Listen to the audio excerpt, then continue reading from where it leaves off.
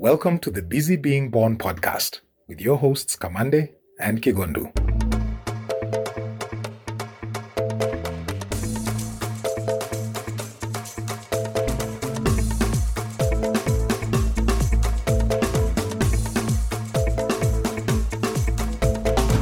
Ladies and gentlemen, karibuni sana. This is a Busy Being Born podcast. In the studio, we are full house today. We have our guest with us, but we also have Samuel Kamande.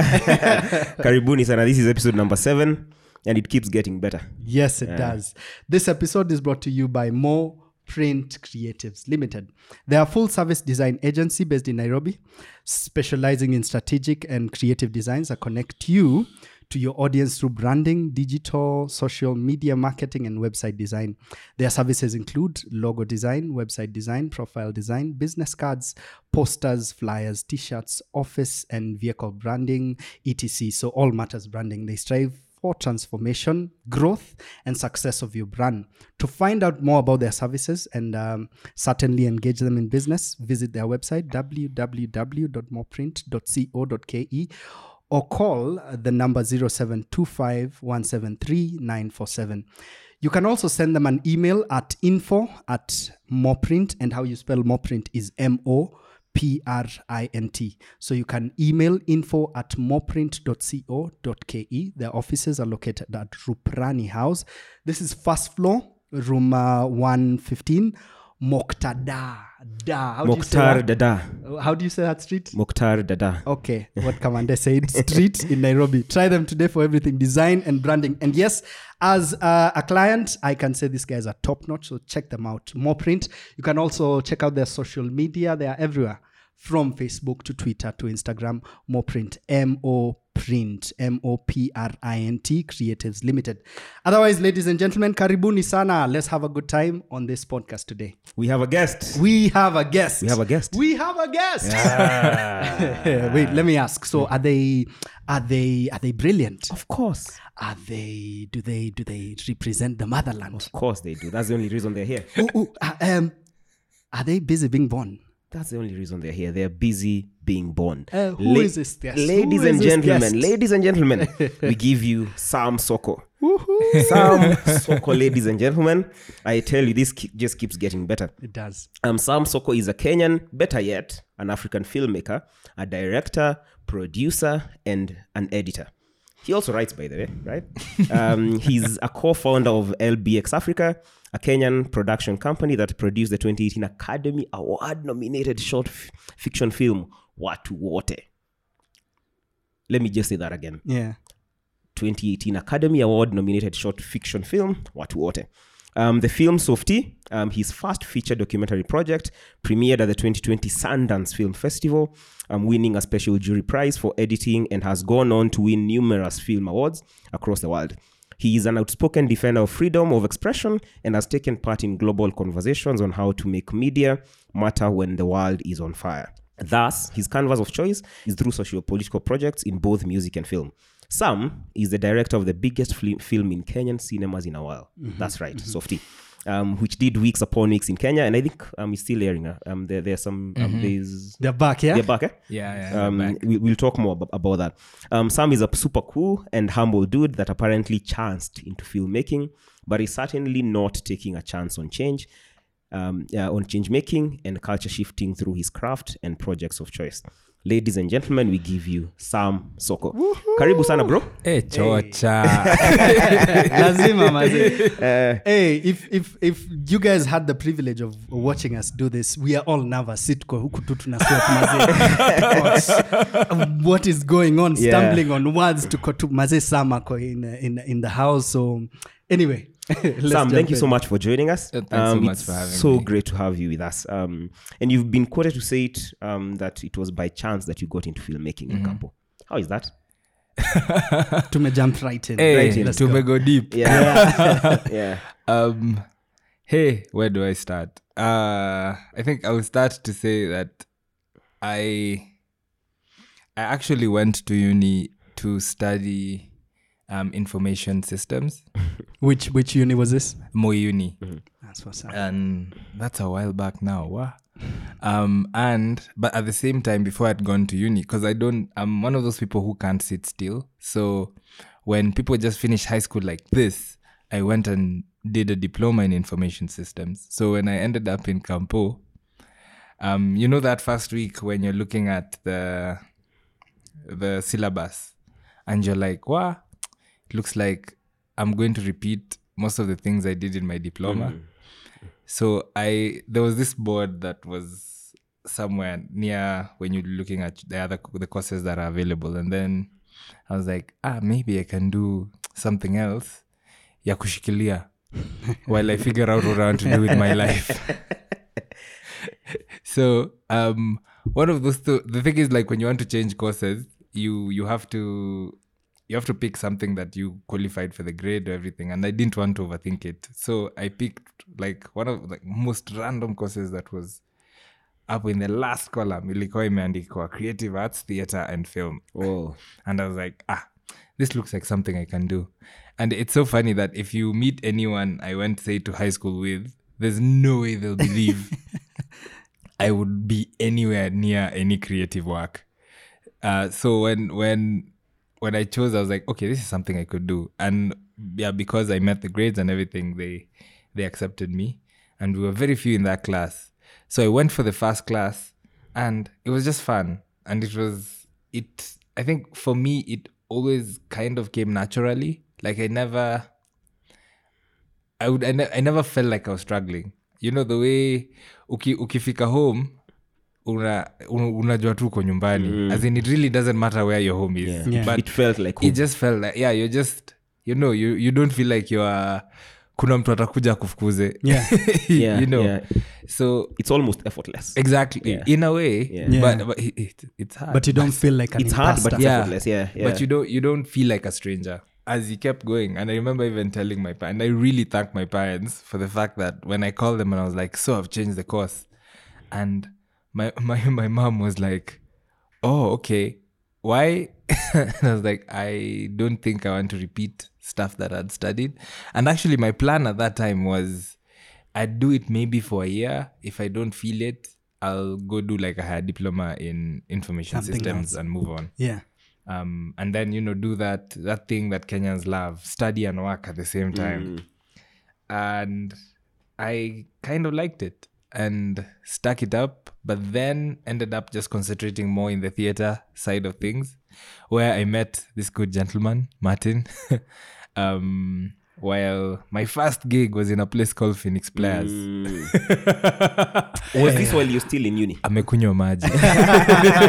That's how you guys met. We're just talking before recording, hitting record. Yeah. That's how you guys met. How Sam and I met. Yeah, Hey, it was at the point of the first, I think it was my third year. That's the first time I went to Phoenix. Spent a decent amount of time there. Then, of course, went back to school, and immediately right after, went back and was there for, I think, 3 years.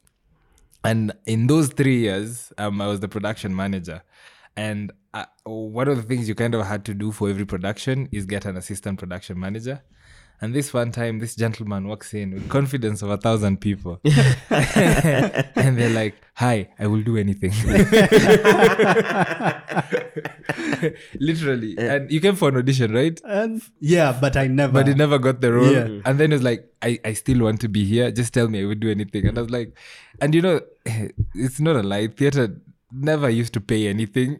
So I was like, there's work, but it's not like we earn anything. Yeah.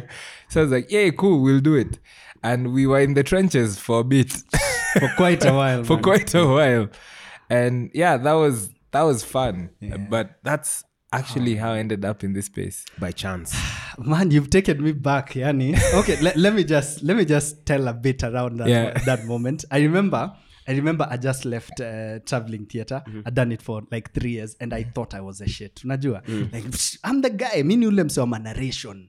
Mi udeliver, mi uchapa kazi. So I go to the Phoenix. I watched everyone from Heartstrings to Phoenix to everyone who was doing something. And likuwa, I really don't, well, they're doing something, but I really like what the Phoenix players are doing. I think professionally, this is the direction I'd like to go.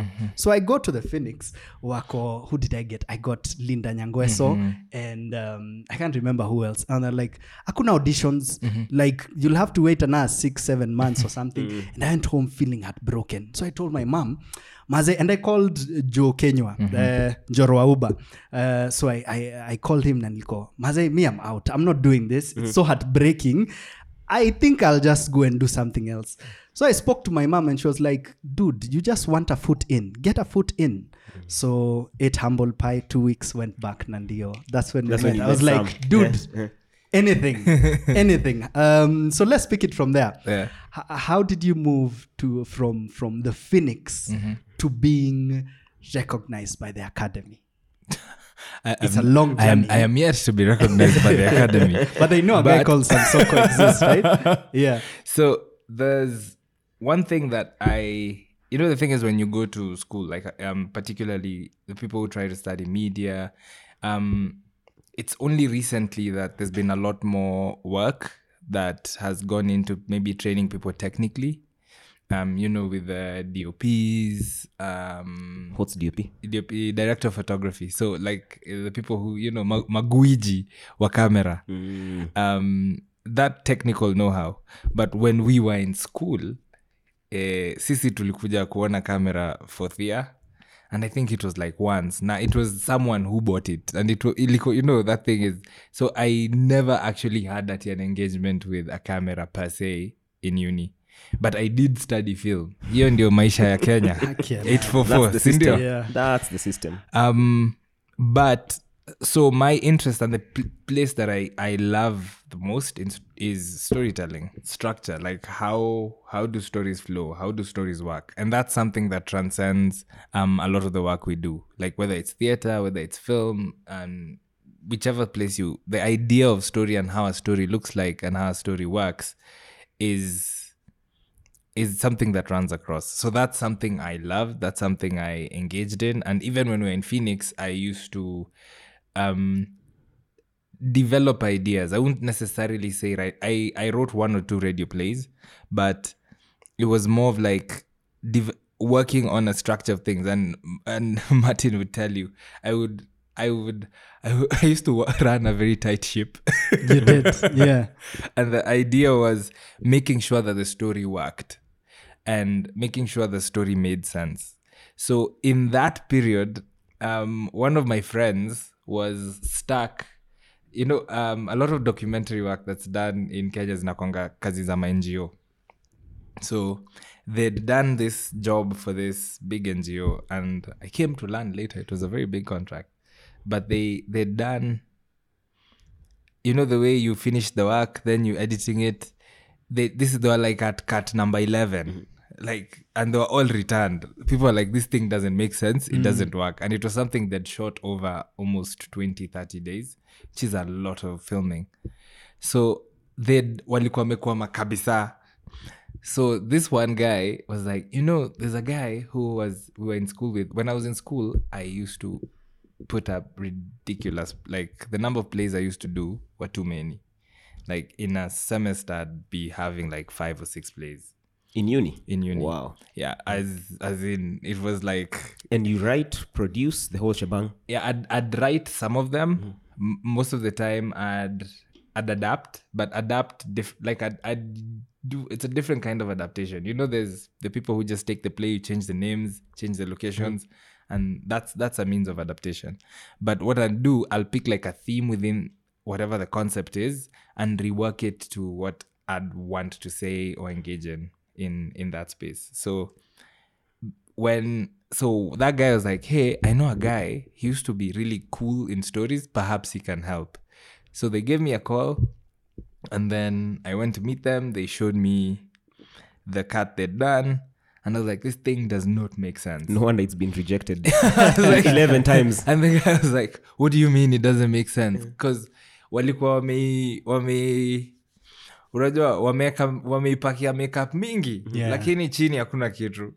So I was like, the foundation of what you're trying to say doesn't make sense. So like, how about you do this and you do this and you take this and take this? And that wasn't, I had very little knowledge of how, how they film, how they edit. But what I knew was the way everything was flowing wasn't making sense. So we sat down and I was like, okay, let's do. So I sat down with the editor. I was like, okay, let's do this. Let's start with this one like this.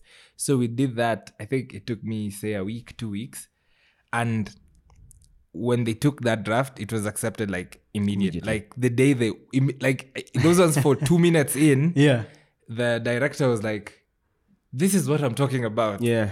And so the guy who was giving me the job was so proud. He was like, wow. He's like, this. So, and he couldn't understand why, like how you see it that way. And for me, it wasn't. It was like, this thing doesn't make sense. So from that point, he was like, hey, have this work. Maybe you can help me out to kind of figure some of these things out. So, but I kind of also put in a lot of work in terms of like research and that kind of thing. So I started watching documentaries incessantly. Like, ni kama ni kuna mtu ameniekea kitu, like ikitu lazima understand. So with that, and wengi wetu wa the early YouTube university goers, First cohort, yeah. Cohort 1. and a lot of like, and then just applying a lot of the theory and stuff that we learned in school. Everything kind of just started clicking.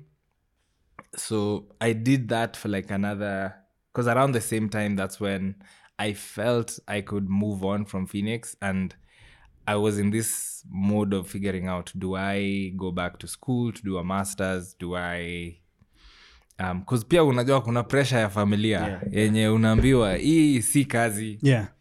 You need to find work. So in that point you're like, do I go back to school to do a master's? Do I take this documentary thing seriously, or do I just change jobs altogether, do something else? So in that period I actually did enroll for school for a master's, and then at the same time I was doing, so I used to have this weird week where you go to school Monday, Tuesday, Wednesday, Thursday you're filming, Friday, Saturday you're editing, you have Sunday off, Monday, Tuesday back to the back to square one. And you're kind of using the money you get from this my jobs, the gigs that you're doing to pay fees.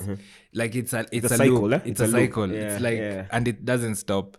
So as I was doing all these things, I met a couple of my friends, some of whom tulikuwa tunajuana from high school, others from uni. And in that conversation, one day we were having this conversation, so actually we're sitting in my house, and one of my friends asked me, in best case scenario, how would you play, like what do you want to do creatively? Like by that time, at least I'd learned to edit because I was sick and tired of bad editing. I'd started to kind of direct in a way, but ile unachezea chini, because it takes a while to kind of understand the craft. Ropes, I'd done many gigs, zile za uko wardrobe, art department, umebeba boom. Like I'd done so many things within the film space that made me kind of understand kind of, this is a realm I want to be, this is something I don't want to do, kind of find your way in. So this friend of mine, so those two friends, there's one called Brian, there was Linda, and then there's Bramwell. So the three of us at that point were like, how about we start a company? That happened to be now Lightbox, which is now LBX. But they're like, okay, let's start a company. And like, cool. So we actually started meeting and they're like, how would this look like?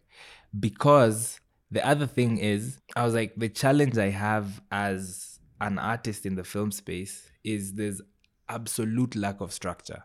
Like the systems are not, they're there, but they're not there. It's like, nika ziko kwa ocean. Unajua, depending on how the wave moves, you're in a move. So there's like lack of structure in terms of payment, the lack of consistency. Structure. Exactly, consistency. Like we're not building on anything. You just make one thing, and then it'll take you 4-5 years before you make another thing. Which you're like, we can't grow an industry that way. So that was the genesis of that conversation. And I said, if I was to do anything, my response to my friend was like, if I was to do anything, was to give this space form and build on that form. And hence, we started Lightbox. Wow. Okay. Such a story, man. Quite a journey. I want us to maybe fast forward to 2020. When was this again? When Lightbox started? This was it started like, the conversation started like at the end of 2011, but they were formalized by like mid 2012. Okay. Okay. So actually, right before we jump into 2020, because this is when more or less a world discovers of this company. Yeah. How did you starting and coming across the Watu Wote project, how did that come about? Because you are attributed as one of the company's producers behind this. Watu Wote. Yeah. How far along was this in, even before now the bigger projects came? So we for Watu Wote, we actually did what's called a service production, primarily because, which again just kind of goes into the many challenges that were going to just making film in the industry. So when we started Lightbox, again, the idea was to give form, structure. So we, just like everybody else, a lot of our initial work was NGO work. Because again, you kind of have to build a base, you have to raise money. That the kind of money that you need to make some kind of films is not available. Like, the funding system in Kenya is pretty, like, it's become better, but it was at that point there was really nothing. So what happened was I found myself engaging in more in nonfiction work.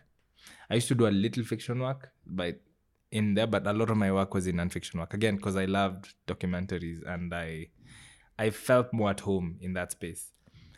So these things kind of go hand in hand. So when this was 2012. So around 2013, we were looking for an office. End of 2012, 2013, we were looking for an office. So we found a creative hub that had just opened, Power 254. So we were like, hey, maybe we could, like, how could we use this space? So we spoke to some of the guys and they're like, hey, cool, you could work from here. And then, of course, you pay like a subsidized rent. Sindio. So at that time, when we went to Power 254, again, Boniface Mwangi was, again, one of like the most flamboyant activists in these here streets. Yeah. So he was doing kind of this crazy protests and everything. And so while he was doing all these things, we had the idea, we were like, okay, because nonfiction and everything, I was like, you want to do something different? So like, how about we package a protest as a learning tool? So I started to engage more and more in building this learning tool. It was kind of supposed to be like an activist manual. So I did that for like a year or so, and it kind of did consume a lot of my time into 2014. So around that time, these guys from the Hamburg Media School were looking and talking to a couple of people in the industry, like they want to make this film which was like their master's film, about the Garissa attack, the bus that was attacked, and then the Christians that stood up and hid the Muslims, sheltered the Muslims that sheltered the Christians. Yeah. So they spoke to a couple of people, and then I remember we were in the first meeting, and it was me and Bramwell, and when we were having this conversation, I was like, this is such a good idea, but I already have my thing. Yeah. I was like, there's no way I can be part of this thing, even in the most creative sense. So Bramwell took it up and they did a fantastic job. They did. Ending up in the Academy Awards is no joke. Yeah. And Sam, Bramwell is at this point is still part of. Yes, Bramwell is my other co-founder at LBX. LBX, okay. Yeah. So Bramwell Iro, shout out. Hey.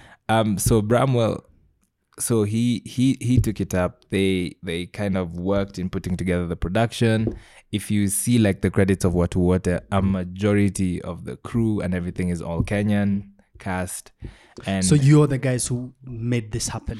yes, like we are the boots on the ground. So basically, so like the idea of service production is an external because Kenya doesn't have many treaties, like film treaties with other countries around the world. So what that means, it becomes very hard to you what we call a co-production, like in which you're engaging as equals, more or less. So what you have to do is become creative at how you can work together. So the most straightforward one is what we call a service production. So it's essentially like they would quote unquote hire you to do the work. However, the spirit of how you're working is in essence a co-production. But in legal terms, what you are is you're a service producer. But in terms of how you engaging, you not only work in from the script level, because I know one of a really good friend of mine, Brian Munene, at the time, he was one of like the people who engaged with the script. From the crew, like a lot of the people that You guys were involved with the casting as well? yes. So like that's the thing. It's everything, the all whole round. it's the whole journey from beginning to end. Yeah. So you kind of work through all that process together, and eventually, like, it was such an incredible feeling to see the work that they did and just see like how that film grew and whatever it became, till ending up being nominated for an Oscar. Yeah. Was this the first Kenyan film to be nominated by the Academy? Technically yes, but technically also it's not a Kenyan film. Oh, technically, Yeah. But technically it is. It's those things for, again, it's one of those things that need to be done. Yeah. Like a lot of work that needs to be done to kind of build a collaborative muscle. Kind of like, having I know that right now, we're kind of jumping into many other things, but there are conversations about like having a film policy, having a film fund, because those are the things you kind of have to have in place for you to engage in other countries so that you have a treaty with them that allows you to be a co-producer with them. Because now if you are co-producer with them, then we could say it was a Kenyan film as well. Actually, this is something a lot of people don't know, such that even some of the biggest films feel like they are Kenyan, but they're not really Kenyan. So think about the Nairobi Half-Lives and every other movie that came from the said team. You'd think they are fully Kenyan, but in truth, they are not. They are not.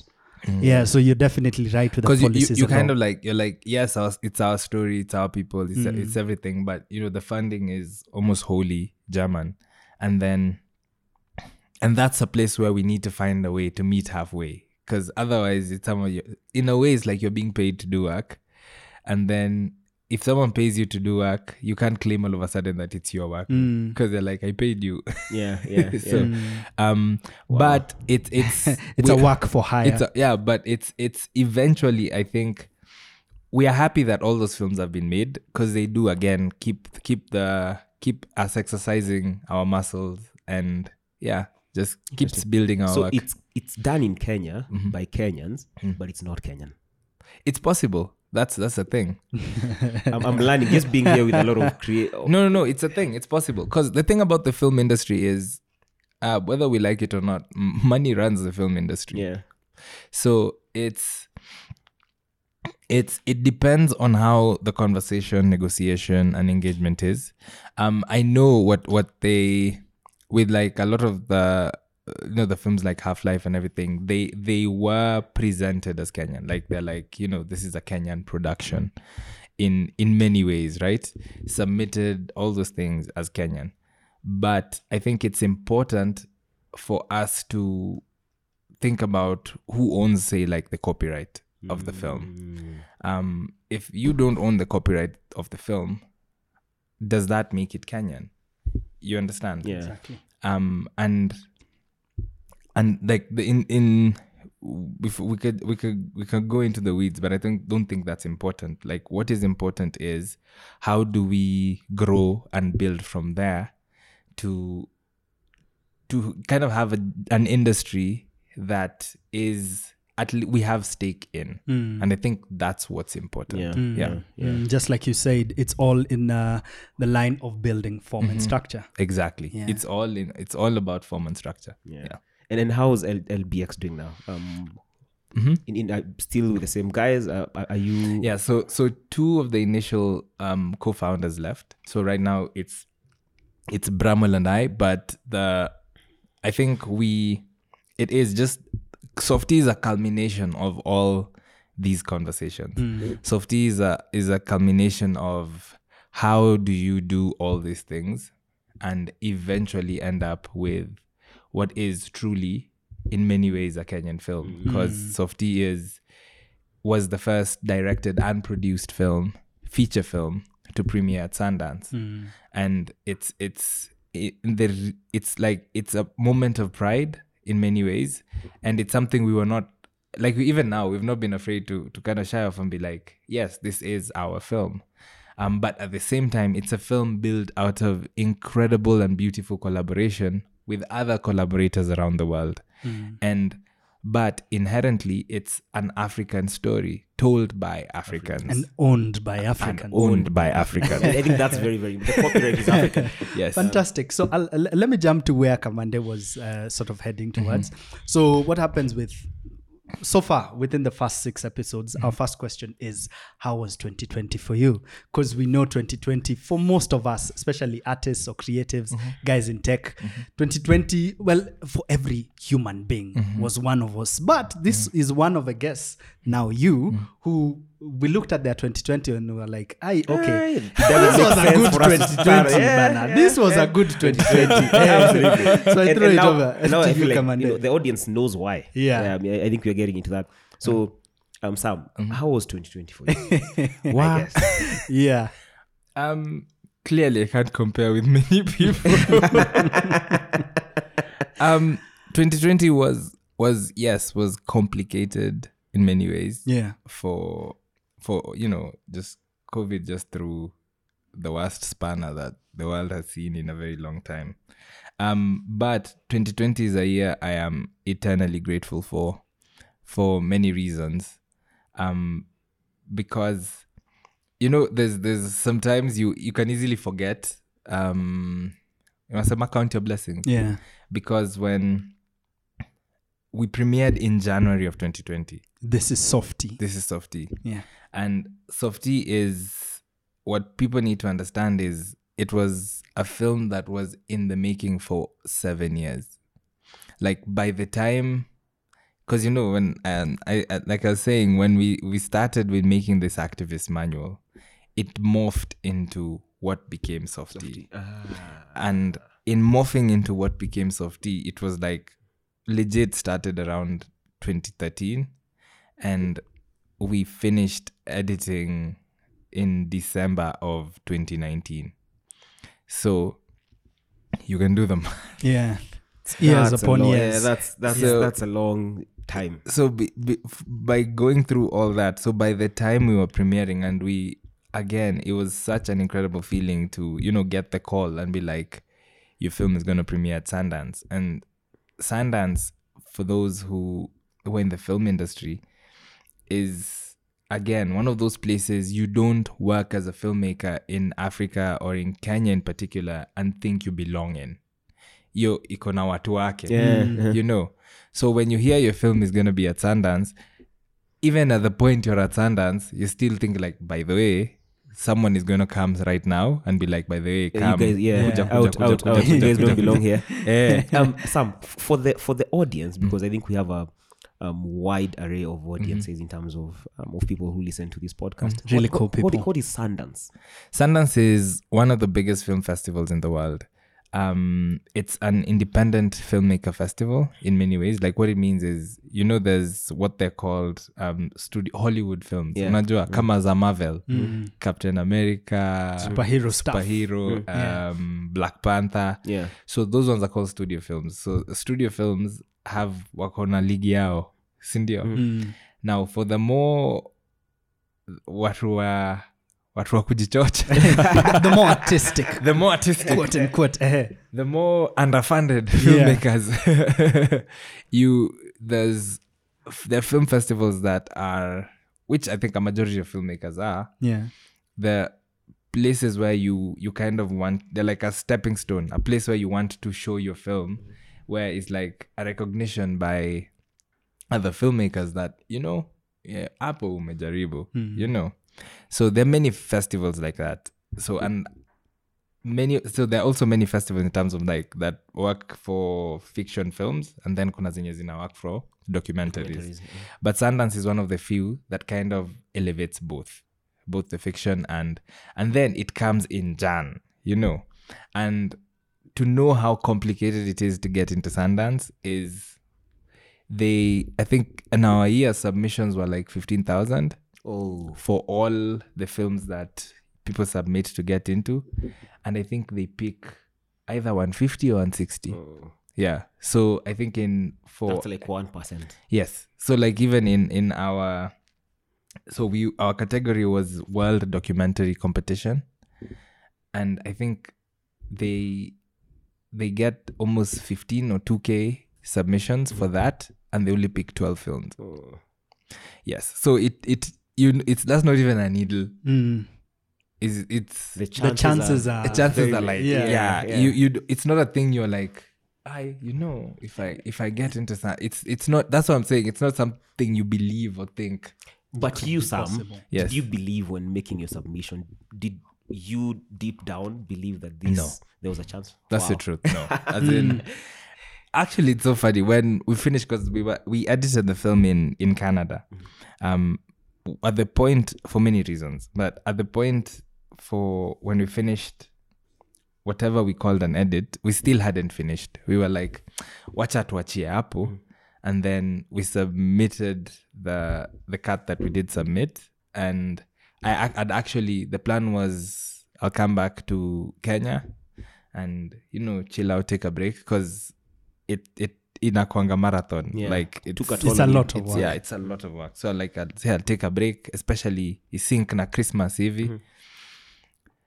So at the point we received the call that we're taking the film, the turnaround between you getting that call and when you're supposed to give them the film is so short that you're like, what? You don't even have time to process. You're talking about a few days or a few weeks. Yeah, because there's like a turnaround for when they announce. So there's like many things you need to give them before they announce. And then after they announce, there's like kuna milestones, sindio. So you have 1 week for all this stuff before you give before we announce. Then you have another, say, 1-2 weeks before you submit. You take to, what do you call it, for them to, you need to submit your film, say, to go to ifanyiwe color correction, imaliziwe sound design, like all those things. Like, but you find out, say, around between, say, mid-November, mid to end November, and you have basically 4 weeks before the film is given to them. And color correction alone will take you maybe 2-3 weeks. Yeah. Same to the sound, subtitles. Like, there's a lot of work, and that's just with the film. Then there's the whole publicity angle. Yeah, you need pictures, post. You're like, I don't have a poster, so you have all those things that have to be done before you give it up, and then it's not cheap. Like, it's not like you're saying you're in Sundance and then here's money for you to come into Sundance. You have to fundraise to get into Sundance. You need to go to Sundance. So it's not cheap. But we were lucky that a lot of the supporters of the film was so proud of the journey of the film, and they came through. So someone would be like, I'll buy one person a ticket. I'll buy, like, we really wanted, say, the family that are featured in the film to be present when we show the film. Yeah. So and where is Sundance hosted? It's hosted in a very cold part of the rural part of the US, in the state called Utah, in a place called Park City. Wow. But it is amazingly beautiful. Yeah. Wow. So January starts with you going to Sundance. Yes, that's 2020. That's 2020. You are like, wow, I am here. Okay. This is amazing. You're like, okay, I am here. This is so cool. Then the beauty of getting into Sundance, you get so many. There's so many requests to show your film in other festivals. So it was such an incredible, because that's the thing, when you finish the film, if it premieres somewhere, you're like, wow, yeah, God names so We are good now. Then, but you get into Sundance, you're like, hey God, wow. Then you get into all these other festivals, you're like, Jesus, now what is this that's going on? Yeah. Sindio. So after Sundance iliisha, I think we had a festival, at least 2 festivals every month up to like June.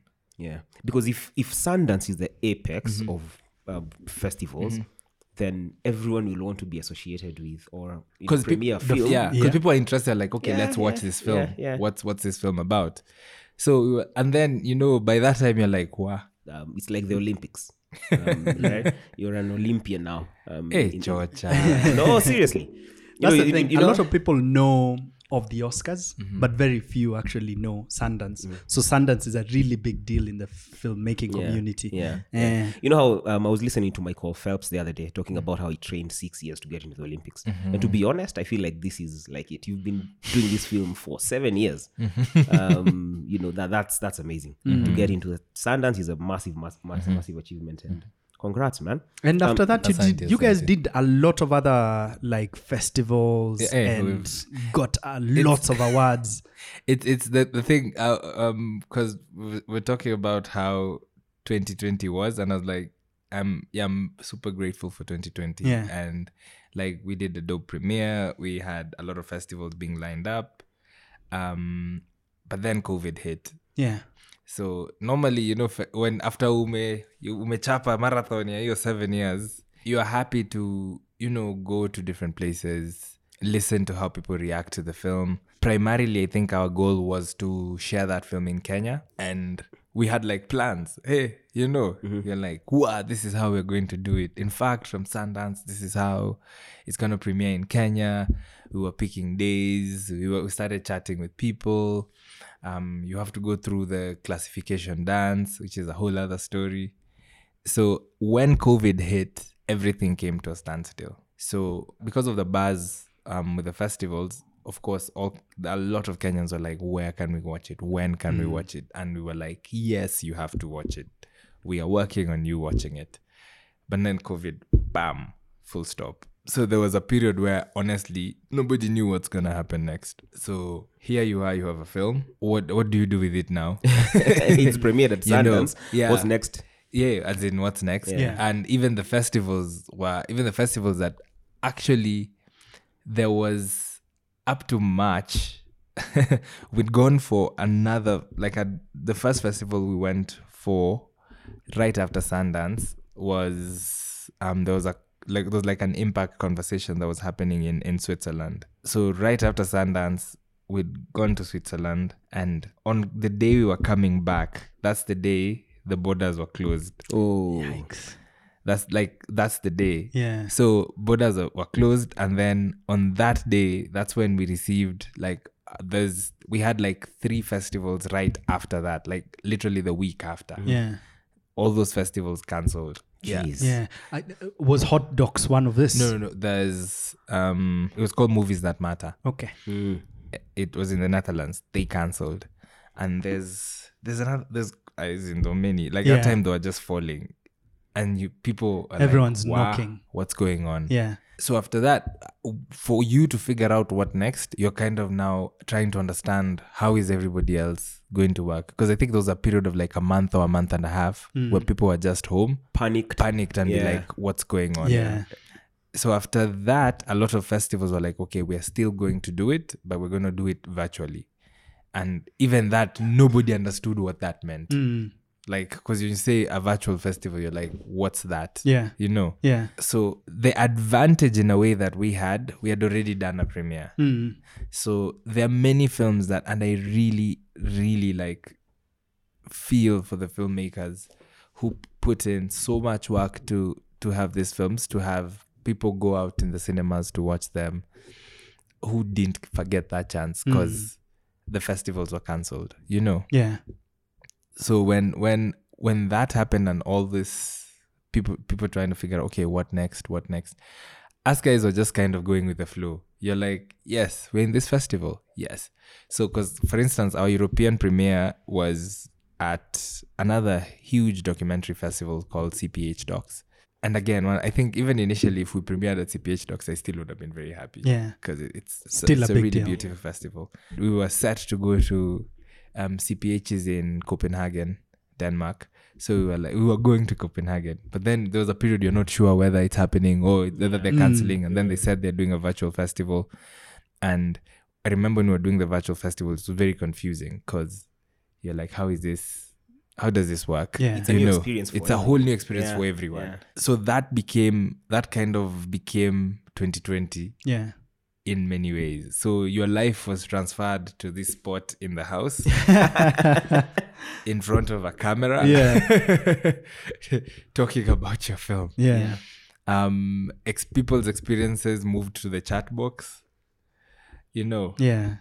And it was a very difficult experience, you know, because it took us, I think, a year, 8 months, almost 2 years to edit the film. So I spent a long time indoors editing. Yeah. So again, you're like, okay, you've done your film, you spend more time indoors to talk about the film.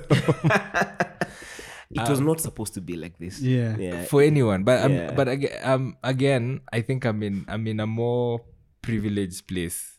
Because again, there are those whose films didn't premiere. There are those who didn't finish their films. You know, there are those who didn't get the money because 2020 was cancelled for a bit. There are those who lost their jobs. Yeah. Like, it was a lot more complicated for a lot more people. So I'm still very grateful that we somehow got to share the film. Yeah, as complicated as it was. Okay. At what point do you then regroup as the Softy team and say, okay, this is what we had in plan for Kenya, and now since Corona has hit, this is the new path? Yeah. So what we did was we had talked to some of the theaters who again were apprehensive because they were like, a documentary. Hi, Kenyans don't watch. Kenyans don't watch documentaries. Yeah. Tunawajua. Way, as in, Yeah. this one, no. In fact, one of the theater chains like, no, Yeah. as in, this doesn't work. Sindio. So we spoke to them and we're like, okay, let's hear what the government says. If say, hey, the other drama is we had to take it for classification. I remember that. So to show your film in Kenya anywhere, you have to take it for classification. So we took it for classification. And then tukaambiwa, hii film sasa ni above 18. Ndio wanaweza watch this film. Which again adds another complexity. Because at that point we can only share it in a particular way. So we're like, okay, let's talk to the theaters. So we spoke to the theaters, like, okay, let's wait and see how it goes. So around August, so July, August, we are like, okay, either way, let's just put plans in place. Mbaya. Yeah. Like if things happen, they happen. If they don't, they don't. So we said we'll do it in September, but then kidogo again, we moved it to October. We said in October, we're going to premiere this film, come what may. And at that time, the theaters are like, yeah, the government has said maybe partially April, September, they might open some Everything is theaters, up in there. but then have capacity. So actually, literally up to 3 weeks before the premiere, the day we premiered on October 16th, it was still up in the air. But then even when we talked to the distributors were like, okay, we'll give it a shot. Let's try 2 weeks and we see how it goes. Sindio? Because the way they work is they send it to the theaters and the theaters are like, okay, we'll think about it or we'll pick it also for 2 weeks. We see how it goes. We organized a very COVID experience of a premiere. Like we had 2 screenings that happened at different times so that watu wasikutane, the theater was half capacity. like we had, you know, the way mnaingia, you know, because when you show the film, you have like a short Q&A. So like even that Q&A is like you do one Q&A, you make sure you're done, people leave, then another group comes in. Like it was a very, and you have a whole other round of photographs again. Like both groups have to feel like they've come for a premiere. Yeah. And that happened on October 16th. And what started as tuliambiwa 2 weeks. So we ended up in the theater, I think, for 7-8 weeks. And every time I was like, you still want to continue? Yeah, you still want to continue. Keep going. And by the end of 2020, the distributor told us that we are the biggest documentary that has ever Aired in Kenya. premiered in Kenya, like has been in the theater. And then we were the biggest film of 2020. Wow. Yes, in you the are. cinema. Massive congrats. Yes, you are. Something on the side, Kigondu. Softy actually was a point in time when my wife and I got into a row because I snuck out of the house in the middle of the day. I was like, you know, obviously I'm working from home as well. So at some point in the day, I was like, man, I need a break from the house.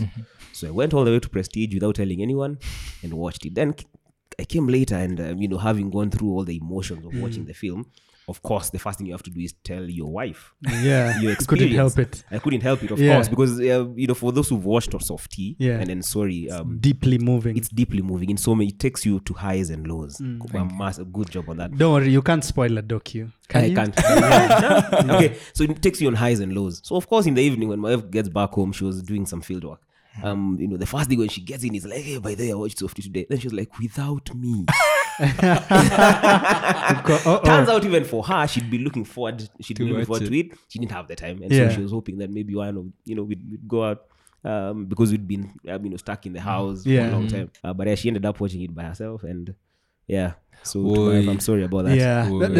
And so Kamande's wife, he told me he was going to watch it. At least he did. Unakumbuka? You gave me a call. Dude, it's happening today. Yeah, today. I'm going to do it. Yeah.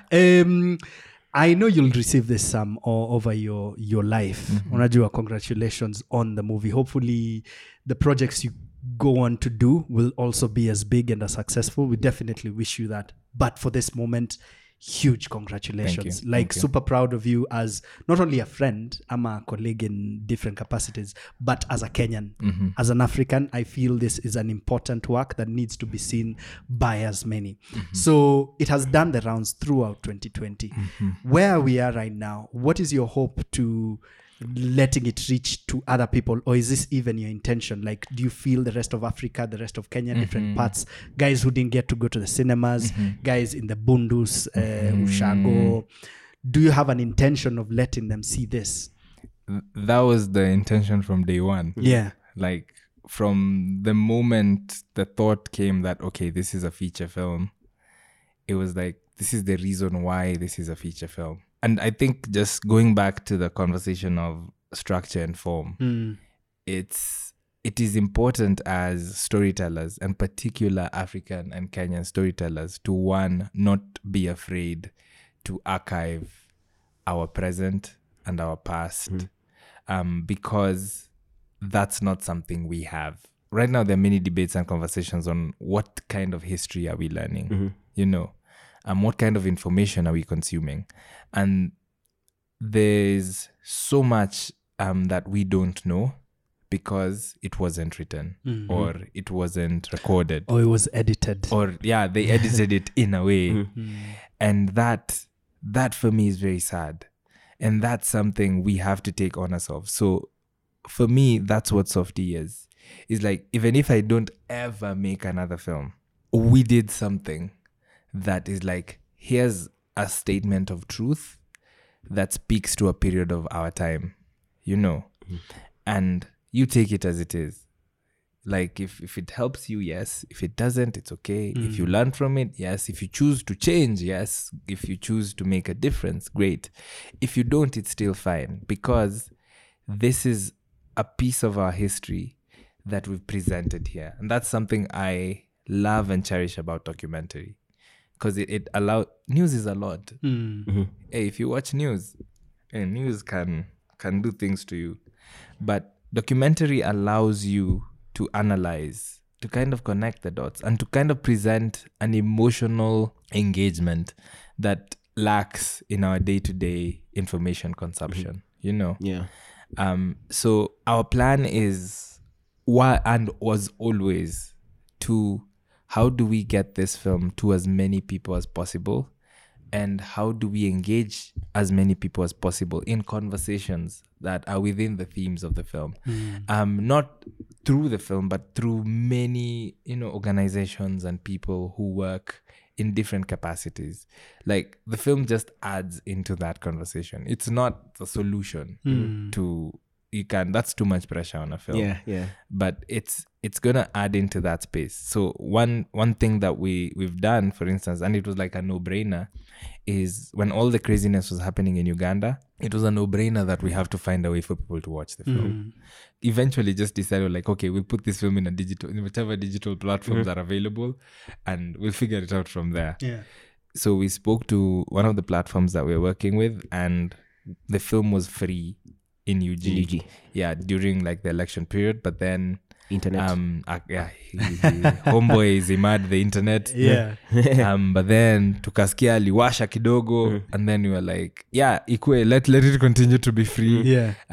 But I hear it was like, it's not as fast, so we are waiting to do that again. Wakiambia, I'll increase speeds, boom, back, because it's important for us to first stand with the people, not only in Kenya but in the continent, you know, and be like, we see you, man. You know, that's important. Yep. To just tell people, by the way, we see you, we understand the struggle.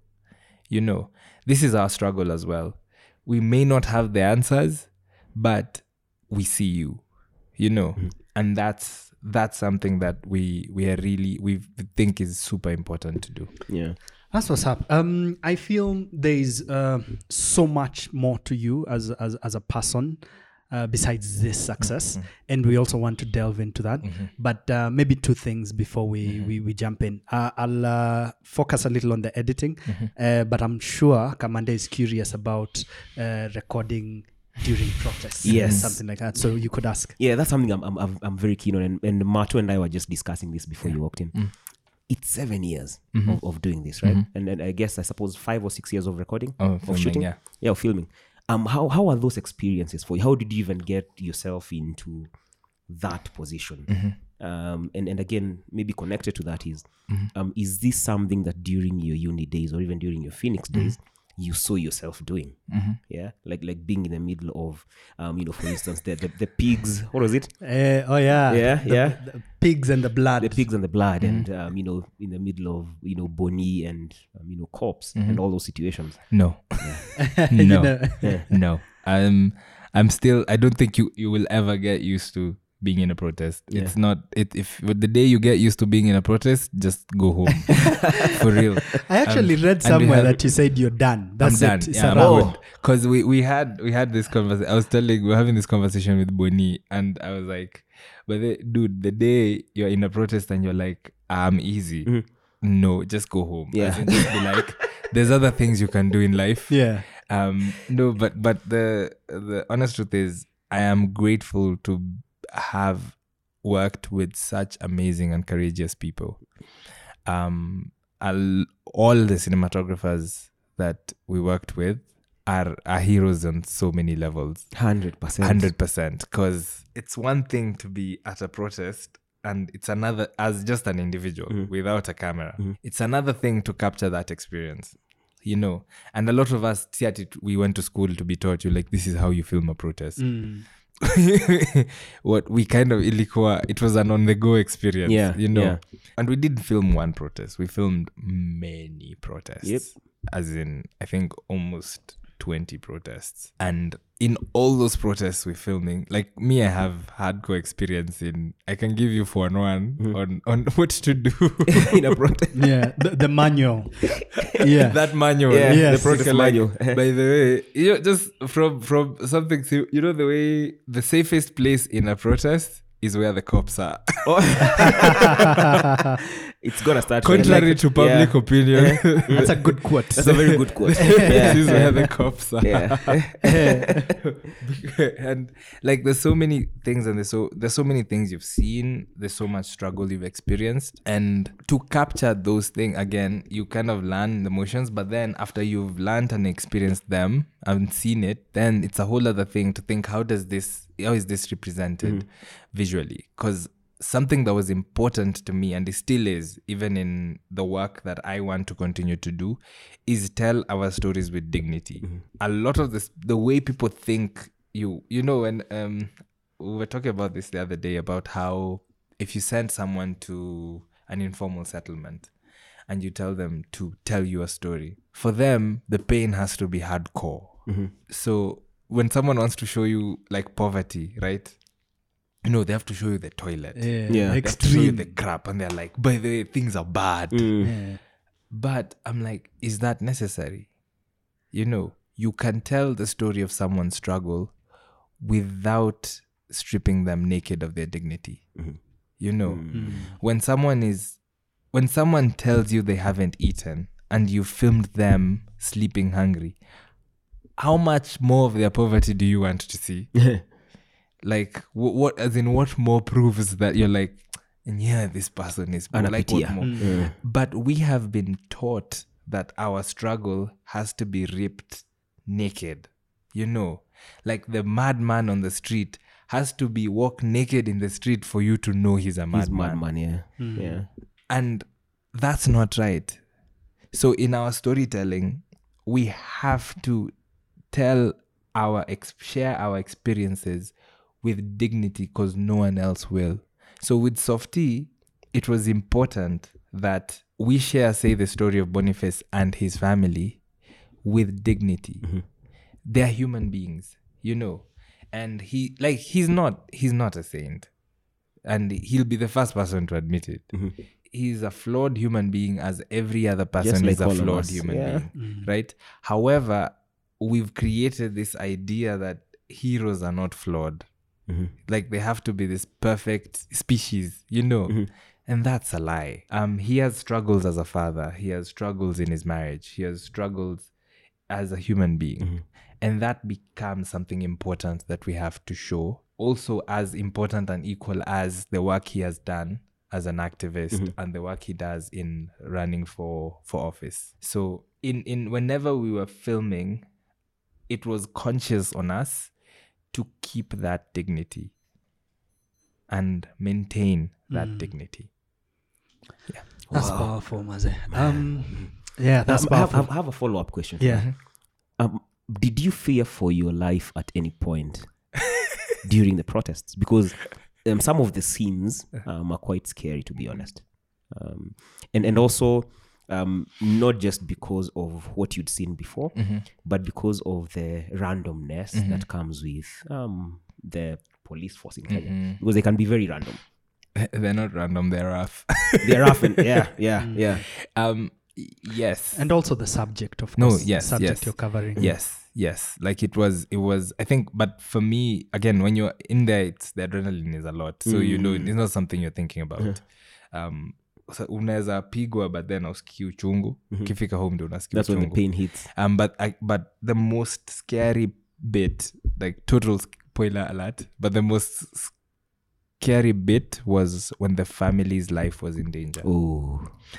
Because it was an enemy you couldn't see. You know, police in the protests, you see them. It's like there's a guy with a rungu, he's coming. There's a guy who has a gun, he's running at you. That's something you see. So it's how do you maneuver in this operation? But when you're receiving death threats that are backed up to be true, then there's something to be scared. That's not. And then watching the emotions play out, and I'm super grateful, because if there's a moment they could have told you, we don't want, close the door, go. That's the moment. But they didn't. They were like, okay. Actually, I don't think they're even noticing I'm around. But I'm grateful they didn't close that door. Soldiers, man. Soldiers. And that's beautiful, because you sort of see it in the film. There are moments where you're like, wow, like the cinematographer is still there, like he's in the room, like this a very intimate moment. This is okay. But anyway, I'd like to focus a little bit more on two figures. One is Bonnie, as we now start focusing sasa on the person that is Sam Soko. But before I get to Bonnie, who is, I hope I get this name right, yeah? He's definitely on the credits. Who is Mila Ong Thuin. Yeah. And how important has he been not only to this project, but also to you as a filmmaker? Hey, Mila is my homie, my mentor, my friend. If you're a doc filmmaker in this continent, check out a grant called the Hot Docs Blue Eyes Grant. It's specific to African filmmakers, African documentary filmmakers. And I met him through, so we received support from Hot Docs, and then they have this fellowship, year-long fellowship program, and Mila was one of my mentors. The first time I spoke about the film with Mila and he saw some footage, it was like, I hate this character. It was so bad. But we had a year-long exchange that was very honest, and we share a lot of experiences in many ways. At some point, it was like, okay, let's edit this film together, right? Because I'm one of those people who believe for us to build and nurture and develop the kind of stories that we want to tell, we kind of also have to know we are not an island. There's a world out there that can digest and embrace our stories as well. This world has embraced and digested different stories for many years. Over the same stories they make that we digest as well. So it is important that we collaborate. And I mean, like, what do you call it? Collaborate together rather than someone tells you how to do this thing, you know. Co-create essentially in many ways. And Mila was an incredible collaborator in that sense, because he didn't come from a point of, this is what I want you, or this is what I'm imposing on you to do. Yeah. No, it was like, what do you want to do? What are you trying to say? And we'd have that conversation, because we ended up editing the film together. So him and another guy called Ryan Mullins so they both, because I come again from a deep Kenyan sense, I'm like, you know, when you have a scene and you're like, Kenyans would love this scene. Wow. It'll go deep na crowd. They'll be like, me, I don't understand it. Yeah. You know, but it's not like I don't understand it, throw it away. It's like, how can I understand it, and how can the Kenyans still not get bored by it and still achieve what you want? Still achieve what I want at the end of the day. So that's what was in play. It was like, and the beauty of our collaboration is, like, we both like having fun. And I think if you watch the film and you just listen to the music, it's so random, because that's how random both of us are. Because, you know, you're like, there's this scene. So normally someone will be like, see, we put a somber tune in this point. We're like, no, Afrobeat. Let's go. Yeah. That's how we do it. Yeah.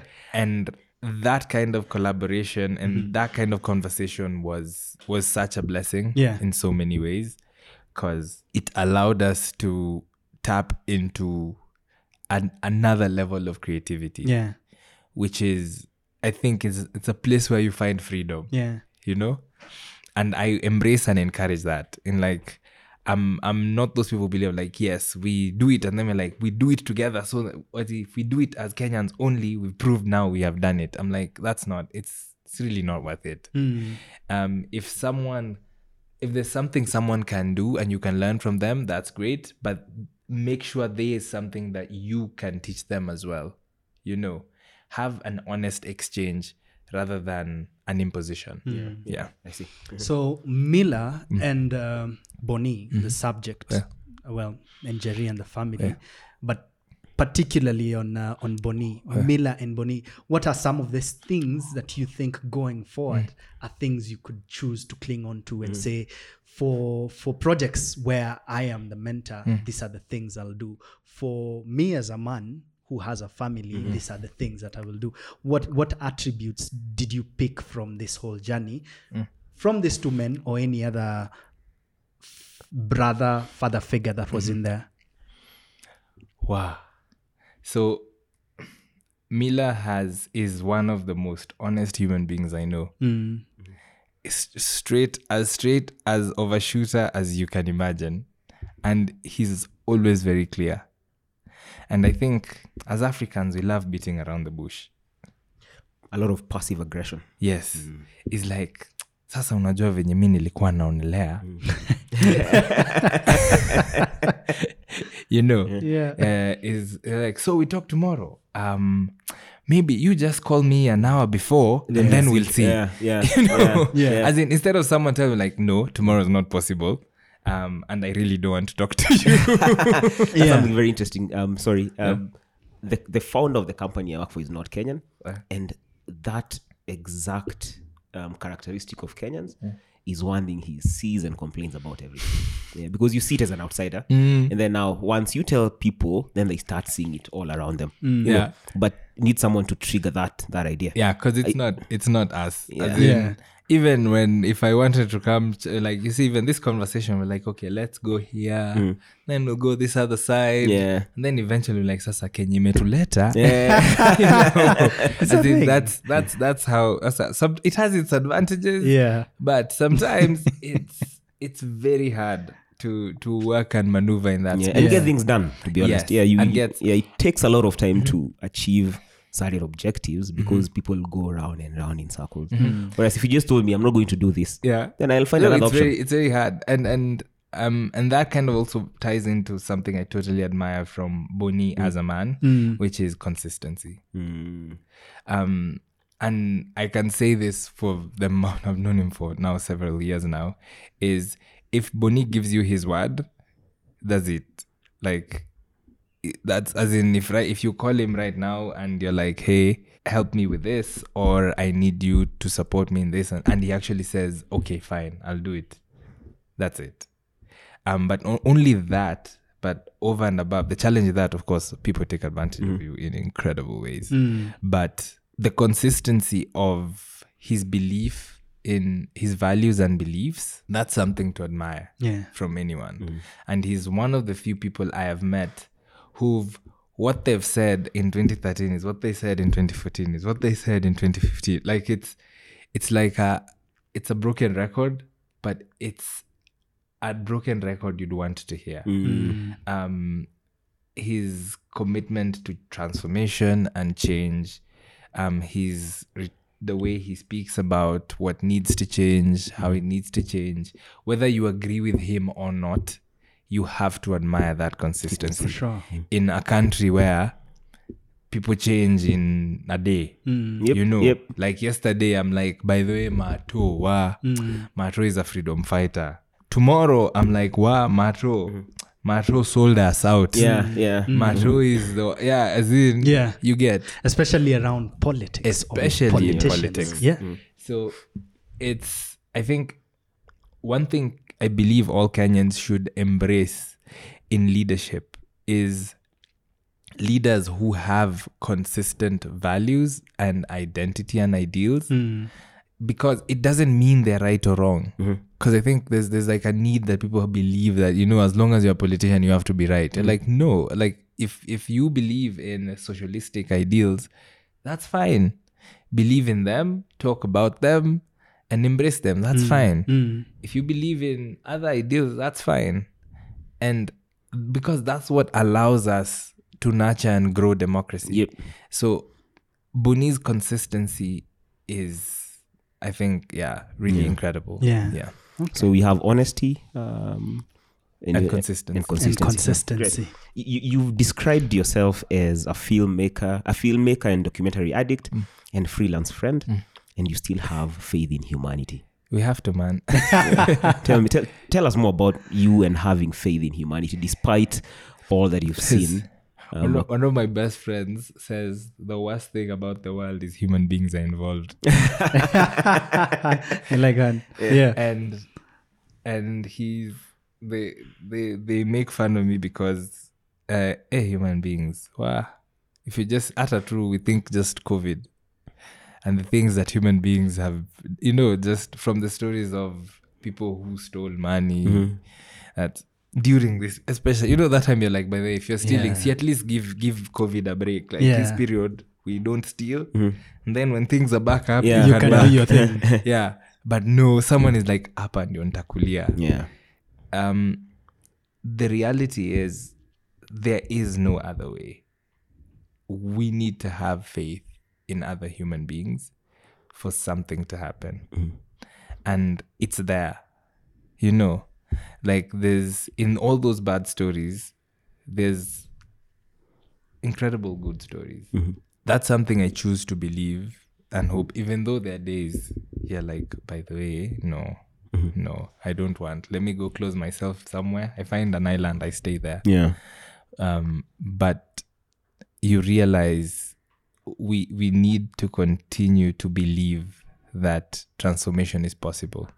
And sometimes it's harder to imagine that it'll happen in my lifetime.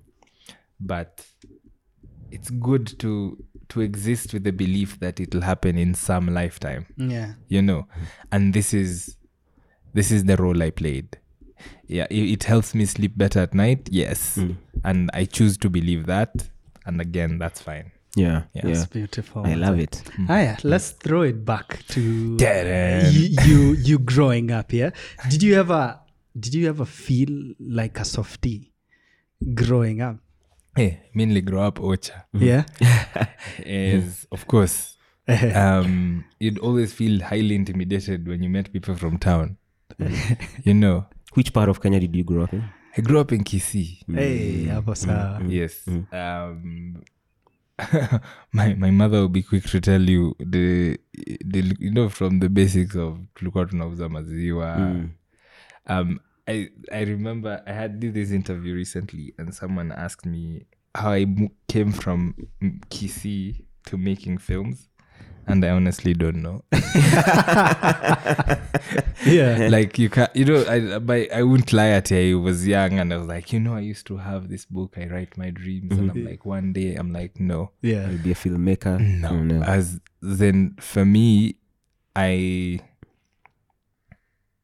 life was just, you know, a decision is like, you know, where do you want to go? Where are you going to school? This is where you're going to school. Cool.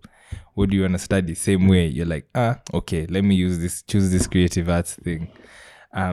Opportunities to work. How Phoenix players there. Would you help us in editing this thing? Cool. Let me do it. This story looks something you want to make. Great. Let me stick it out. Let me just finish it. Softie, let's start this organization. Do we know? We're like, this is the plan. This is why we are starting. This is what we want to do. Great. Just wake up every day and put in the work. Yeah. And that's it. And, you know, pray to God and hope for the best. Yeah. Yeah. And, you know, keep having faith in people because I never actually broke it all down and said this is the way it should go. Yeah. Okay. Then what aspects of our journey are close to very intentional? Like I'm intentional with the time that I wake up in the morning. I'm intentional with the people I choose as friends, etc. What aspects of the person that you are would you feel are intentional? I am intentionally, although my wife hates it, I am a workaholic. Yeah. And that's a good thing and a bad thing. Yeah. But I do work very hard in terms of like, I wouldn't necessarily say, because you know this film work has early mornings and doesn't have early mornings, but I can say it's been, the last time I can honestly say I had a break was in July 2018. Whoa. This is more than where 2 I had years like ago. 2 weeks Yeah. that I was like, I was on my phone and I was like, now what do people do? Yeah. And the reason for that is there's a belief of things have to keep moving, things have to keep going. So I'm intentional in the level of effort and work that I put in. Intentional in how I engage with people. You asking me about Mila and Boni, qualities that I admire and choose to espouse with myself. I choose to be as honest as possible with the people I work with. I choose to be as consistent as possible with how I work with them. I don't like wake up today and I'm like, I'm never telling this guy the truth now. You know, I choose to have difficult conversations. Yeah. You know, And I am also highly intentional. I take some very crazy risks with work Yeah. and with life. Just because I think life is very boring if you don't Take risks. take risks. Because the things you kind of have to do, because if you didn't, finishing a film after 7 years is a risk. Yeah. Because now you're finished, and now what? Because other people have moved on. They're doing other things. You've been filming and editing, and now you're back, and then life has moved on. You're like, okay, now what goes on here now? You have 2 kids. Oh my god. I mean, yeah, in that level of risk taking, I think has been good to us as an individual and as LBX. It's also brought incredible hurt when it didn't work out. And I think particularly with creatives should talk more and more about the moments that don't work out. We spend so much time in there. Sasa tumeongea hapa juu ati 7 years Sundance. Oh my god, so good. But no. Yeah. There are a lot of things that didn't go right. Many things. Actually, most of the things didn't go right. And that segues into actually my next question, which was going to be because everyone might sit here, like you said, and think that we made Sundance and it's been all a very easy story, and it's not, right? So what was that point when you're like, man, this is not worth it, or something just didn't work out, and you're like, man, I should go back to in systems. There's What was that degree? What was that diploma you did? Information system. You should go back to information Maybe systems. reconsider, yeah. There's many. One really crucial one was I do not have footage that we shot in 2014 and early 2015. We lost almost 4 terabytes of footage. At that point, you're like, now, see, there's other things you can do, by the way. Yeah. And like a server crashed because of negligence.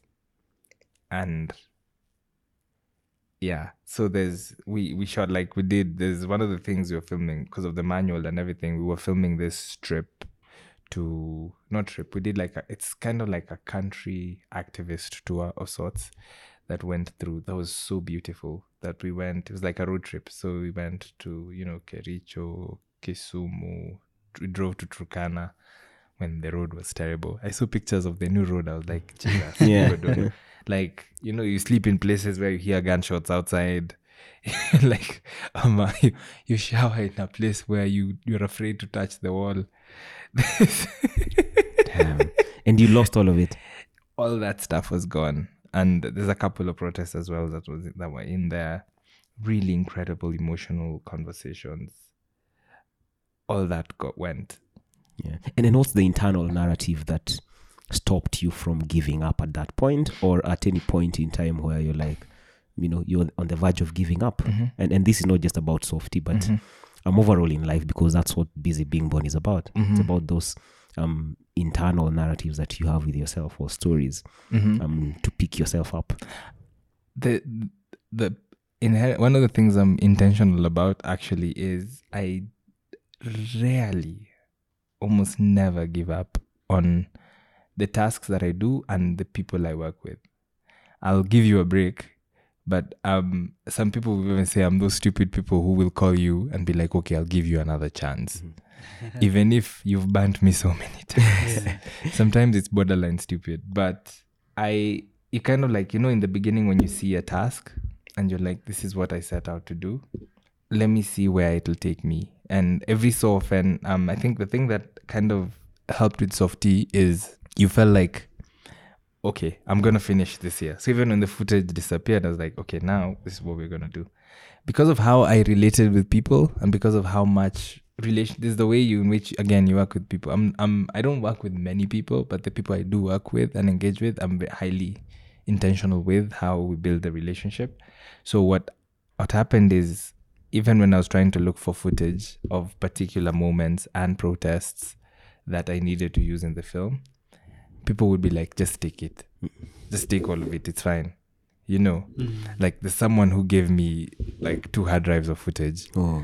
And because we were in the protest, with them, and they were also filming, and then whatever they were filming didn't work out, and they were like, "Hey, you dude, by the way, I think this would work out for you." So that kind of, that thing, you have faith in humanity. Yeah, I was going to circle back to that. It's like straight back into that. Yeah. Exactly. Such moments give you, build. It comes back. So yeah, it's. Do you think human beings are inherently good or bad? Uliza Socrates ama Plato. I don't know. I think human beings are human beings. They are who they are. People can change. I think people are influenced by their environments and how they're brought up. I think people are born with certain traits. That's something I believe. I'm not someone who believes that you're wholly. The environment is what wholly crafts you. Yeah. There's nature. There's nature as well. Yeah. There's because there are certain things that you see even babies do that you're like, no one told them how to do that. Yeah. So I think there's that. Yeah. Okay. It's all good. Yeah. So I was to circle back to something. Oh yeah. So Kamande has has asked around the tougher days and what you tell yourself in that season. The flip of a tough day would be a really good day. So my question would then be, maybe you found it, maybe you're yet to, but what's the definition of success to you? Yeah.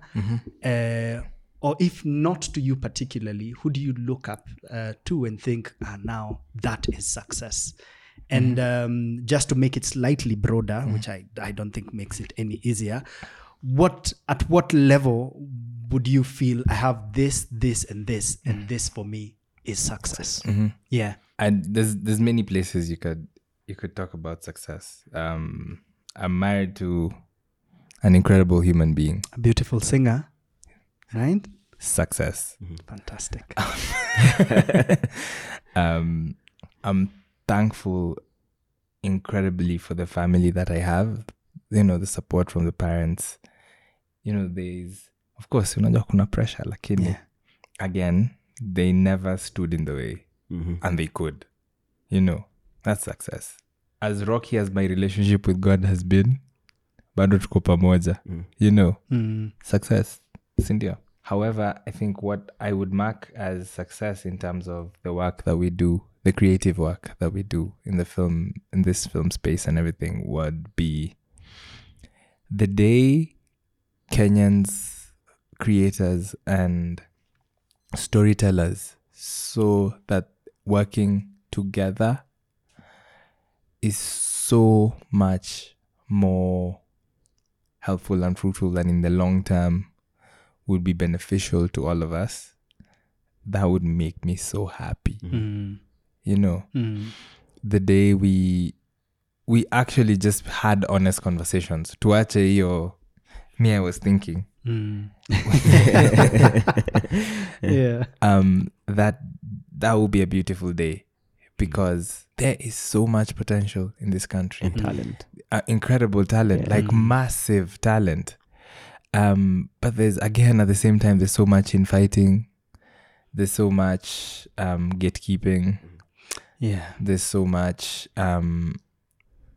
people don't believe that there's enough stories to tell for everyone. And so much more that are born every day. That's a dream I have. And that's something I am working, and be like, at least me, I tried, and I will continue to. I don't measure success monetarily.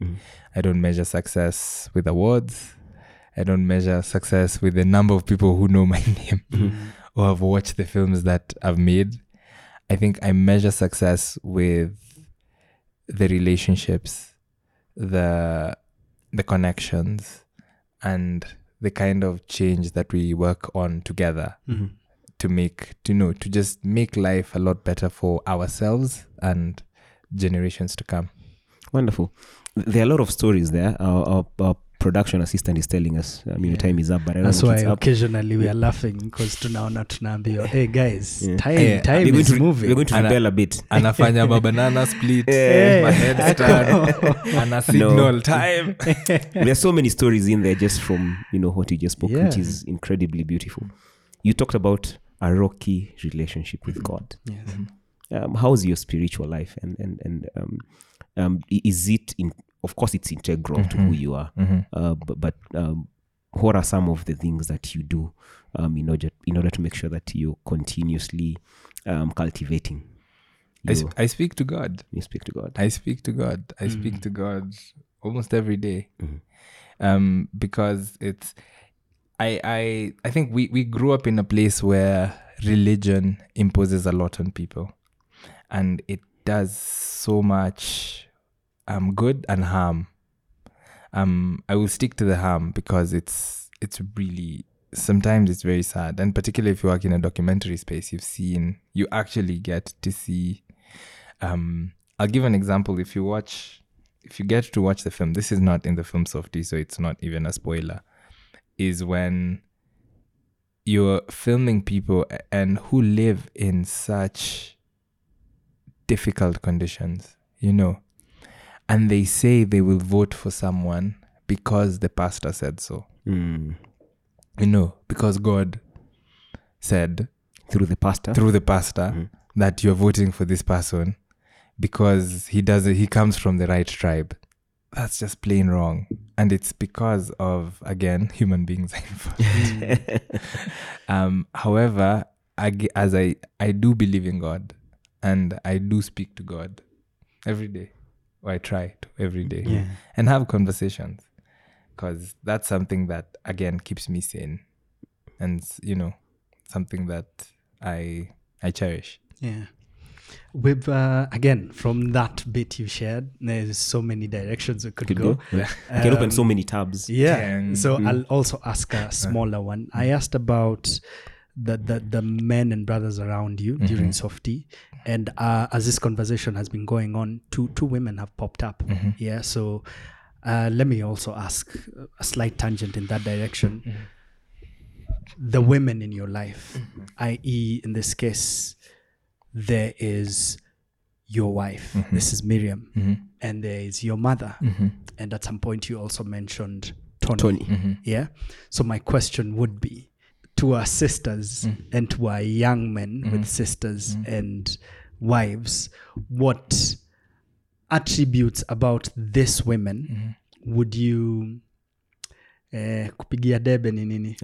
Would you recognize the most and ask of us to celebrate in our sisters and wives and siblings?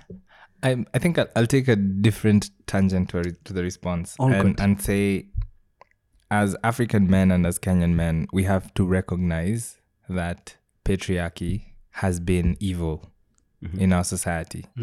It continues to be in different levels. You just look at a lot of the pictures of the decision makers, from people holding a conference about women, and it's only men in 2020. There has to be intentionality in how we work and how the opportunities that exist and how we relate with women. We have to recognize that equality is fact, and it has to exist. The whole idea of, people talk about it, but in practice is a whole other thing. And it's such a Kenyan thing, actually. I don't know if other African countries, I'll just speak to Kenya because we know this, how it goes. When you go to a party, right? In a weird, as in Nikama, it's like clockwork. You'll just see the women sitting on one side and the guys going on one side. Like clockwork, right? When you go to, if you are in other places, you'd find people actually mingling and sitting together and talking together. You get, but we see it as obvious, as something that is, as fact.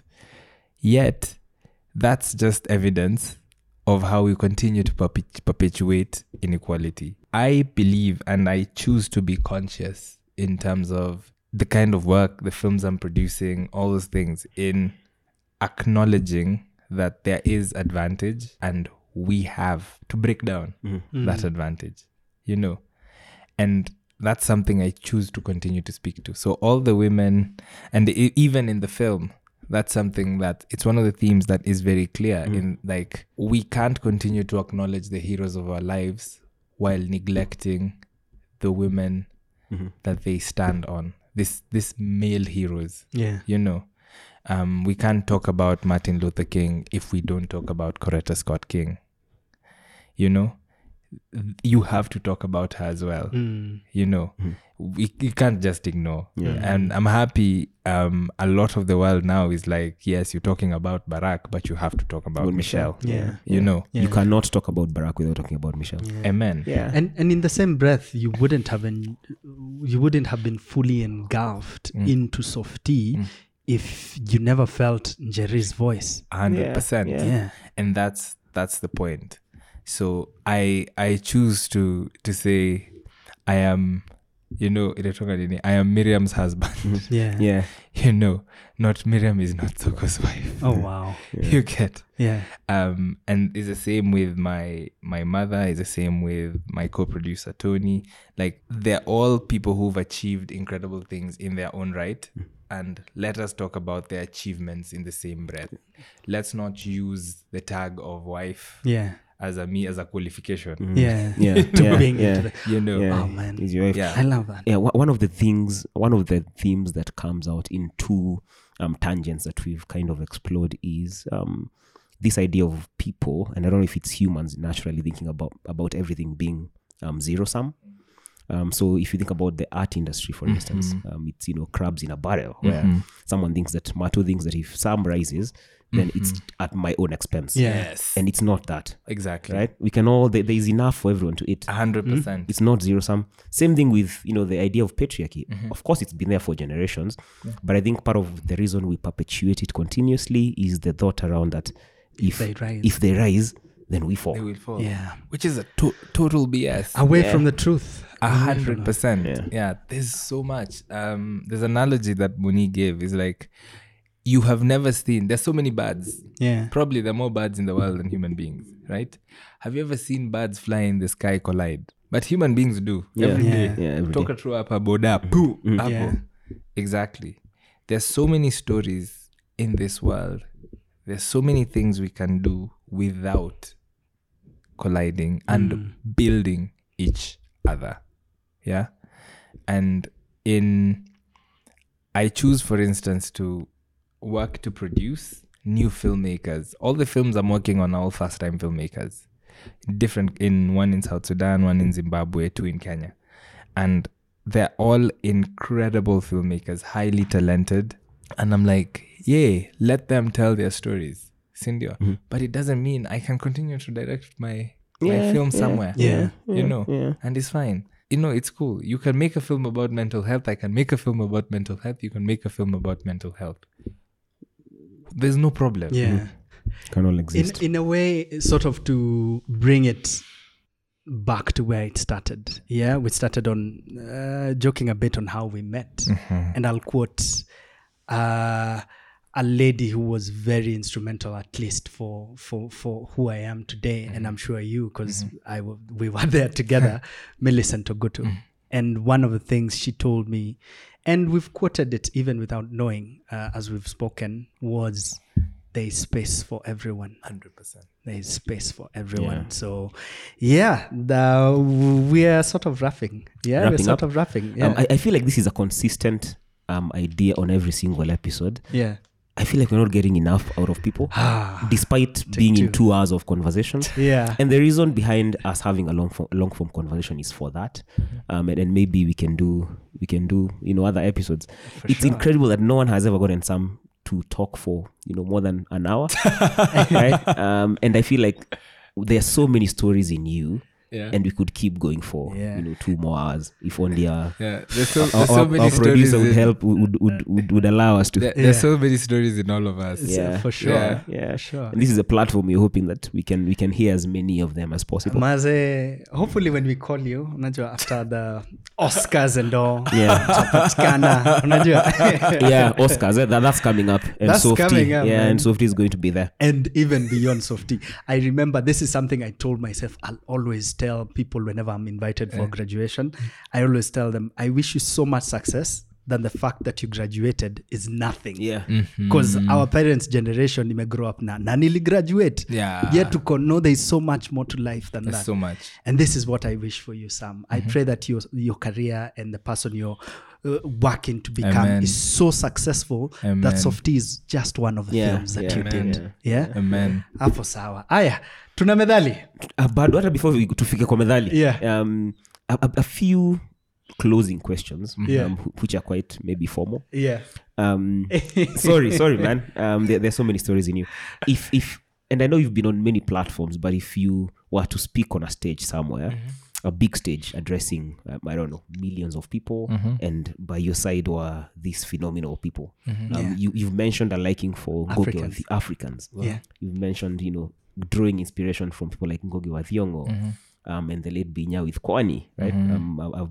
We've read that somewhere. If you're standing with them on a stage, what would be written on your shirt that you'd want people to remember? You're smelling ngumu. Matro is better with improv. No, it's just a quote that you'd want. Like when I'm trying to think, because But there's a through line. There's something I'd say. For the longest time I used to like, there's many lines. There's from so the way the world just opens, you have with Ken Saro-Wiwa, who said we can't, as storytellers, I'm trying to paraphrase, but we can't just be mere storytellers. Like our work can't just be you just write and that's it. There has to be more to that. There's also, I like this quote, it's a Boni quote, like, speaking courage fluently. That's Speaking courage fluently. That's dope. That's something dope. There's a German line, Die Welt ist nicht genug, which means the world is not enough, which is like sometimes speaks to particular points. Yeah. There's but I'll say with a quote, it's some kissy quote that my mom likes to say, which is like, there's no human's nose that points upwards. Yeah, and what does that mean? We are all equal. Hey, Oh man, that's how we rap. I like how you've gone around the globe from Kisi to German. Yeah. Are you an avid reader? Not as much as I used to, but yes. Okay. Yeah. If you're to gift a book to a few friends and you'd want them to learn a lot from that book, or just enjoy it, what book would you gift? I don't know. There's Kai again. It depends. That's the thing. I the way human beings are so dynamic. Yeah. So I don't want to box myself in. There's a number of books that I'd just say, like, recently. What are they about? There's a book I read last year called Pachinko. That was really nice. It was about the South Korean experience. It's based in the 20th century. Yeah. About South Korea and Japan and the story of a family during that period. There's Between the World and Me. Yeah, we'll find the title and put it on the show notes. Yeah. Between the World and Me. But I think I might have gotten that title wrong. Let me check. Just give me a second. Yeah. So as is checking, we'd like to say asante sana for riding with us. Maze, this has been, and it's only like we are playing around. But we could have 2 days here. Yeah, 2 days. Yeah. So whatever you're doing, thanks so much for riding with us. Yeah, we have a near endless set of questions that we'd ask because we feel that a lot of people could learn from you. Yeah. and hopefully we can give as many people as possible access to you and your stories. Yeah. And there's Maria looking at us funny, ako guys, maze. Yeah. Aya methali, chururu chururu, si. This is Maria. Chururika. Yeah. Sam, do you know that one? Chururu chururu. I have zero. And it's okay. About the book, we can always find it later I'll and then put it on the show touch notes. it. That's okay. Abu, chururu chururu. Come on, I know it. Tujibie. Chururu. Sindondondo. Sindondondo. Yeah. That's what's up. Yeah. It plays around with the flow of the water. Chapo. Growing up in Kisii, Kashata, Mabuyu. Fire. Kashata, Mabuyu. Okay, that's what's up. I don't know, si tulikuwa mtaa tulikuwa tunazita mufara ama mfara. Do you remember those? Mfarani. The tire. Tire. The tire. Oh, Just- really? Si ilikuwa tu tile. Kukuwa na nini? So would you have preferred that ama football ama bano? Futa. Futa was Yeah, your I used to play football. Yeah. Hey. Oh. Yeah. You still do? Not as much, but I played football too. I even used to play for it was a Division 2 team. Oh, snap. Yeah. Man, this would have gone in line with the question we ask around, is there a thing people would be surprised you're really good at? Really good at. Would Yeah, that then be football for you? Football and DJing. What? Yeah. Okay. What kind of genre do you I'm work mixed around? up, but I used to make ilikuwa inasaidia kulipia vitu kidogo when I was in campo. Oh, dope. Mixtapes. Yeah, we used to DJ In different gigs, gigs, that kind clubs of and thing. all. Hey, man, that's what's up. Streets, man. Hey. Easy streets. And lastly, and I know you've been around the world and back, Yeah. if you're to have dinner with 2 people, dead or alive, who would those be? And once in a lifetime, opportunity. One is very obvious. She's like the best company, my wife. No, for real. Dinner with my wife is always Lovely. fun because anywhere in the world. And I'm lucky to have had dinner with her in different places in the world. So that's always great. Dead or alive, because I didn't know them. One of my grandparents. Okay. Yeah. Is there a reason why you desire this? Yes, because I love story, history, life. I think there's very little archiving. Keep the stories of our lives that have been there before, and that's something I'd love to do. Sometimes I feel like we were born late because so much is gone, but that's something I would love to do. Just keep that record and be like, a true history, not the edited version. Yeah. And you're doing amazing at that, and we are very proud of you. Asante. We wish you the best and keep speaking courage fluently. Amen. That's what's up. Yeah. That's what's up. Busy being born. Keep busy being born. Ladies and gentlemen, we'd like to call it a session. Of course, we want to keep going, but Maria Tukubali, production assistant. So big up Maria, big up Abu on the sound. Asante sana Sam for gracing us. Thanks so much, guys. With this honor. Asante sana. From me, nitasema right before our final quote, I'll say clearly from Sam's story and even how we've wrapped it up, when we stand tall, it's because we stand on the shoulders of the ones who've been before us. So there are lots of people behind you. So whatever you're doing, no matter how humble you feel, you could be the young man growing up in Kisii who just might be the guy premiering at the Sundance. Yeah. So keep doing what you do. Keep busy being born. Kamande? Absolutely. I've loved this conversation, and I hope that all of you have picked something from it. I've looked up to guys like Sam Soko and Boni who they've worked with on Softy, especially because I feel this is the only way we change this country and the continent. And someone has to start that conversation. Sometimes I also feel because of them, I feel like I'm not doing enough. They make me feel a bit, man, what am I doing for this country? What am I doing for my son? Yeah. Right? On one hand, I could be fending financially, but what kind of a country will I leave for them? What impact will I have made? So you inspire me, but at the same time you challenge me. We but challenge each other. We challenge each other. Yes. That's a better way to put it.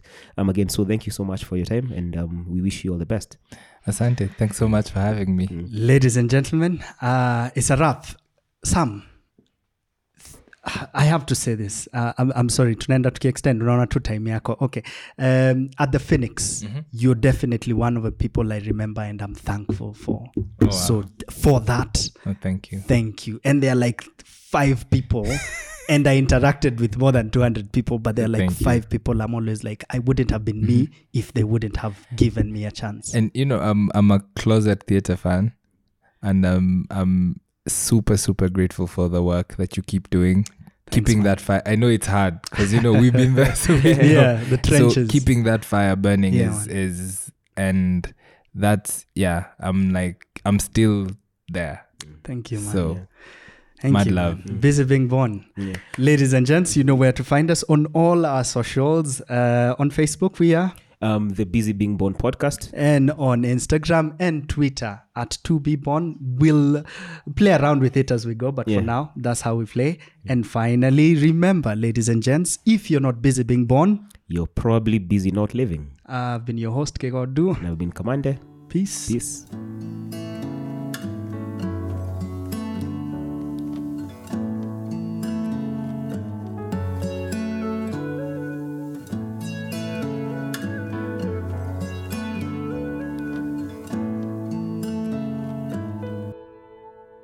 Thank you for listening to our podcast.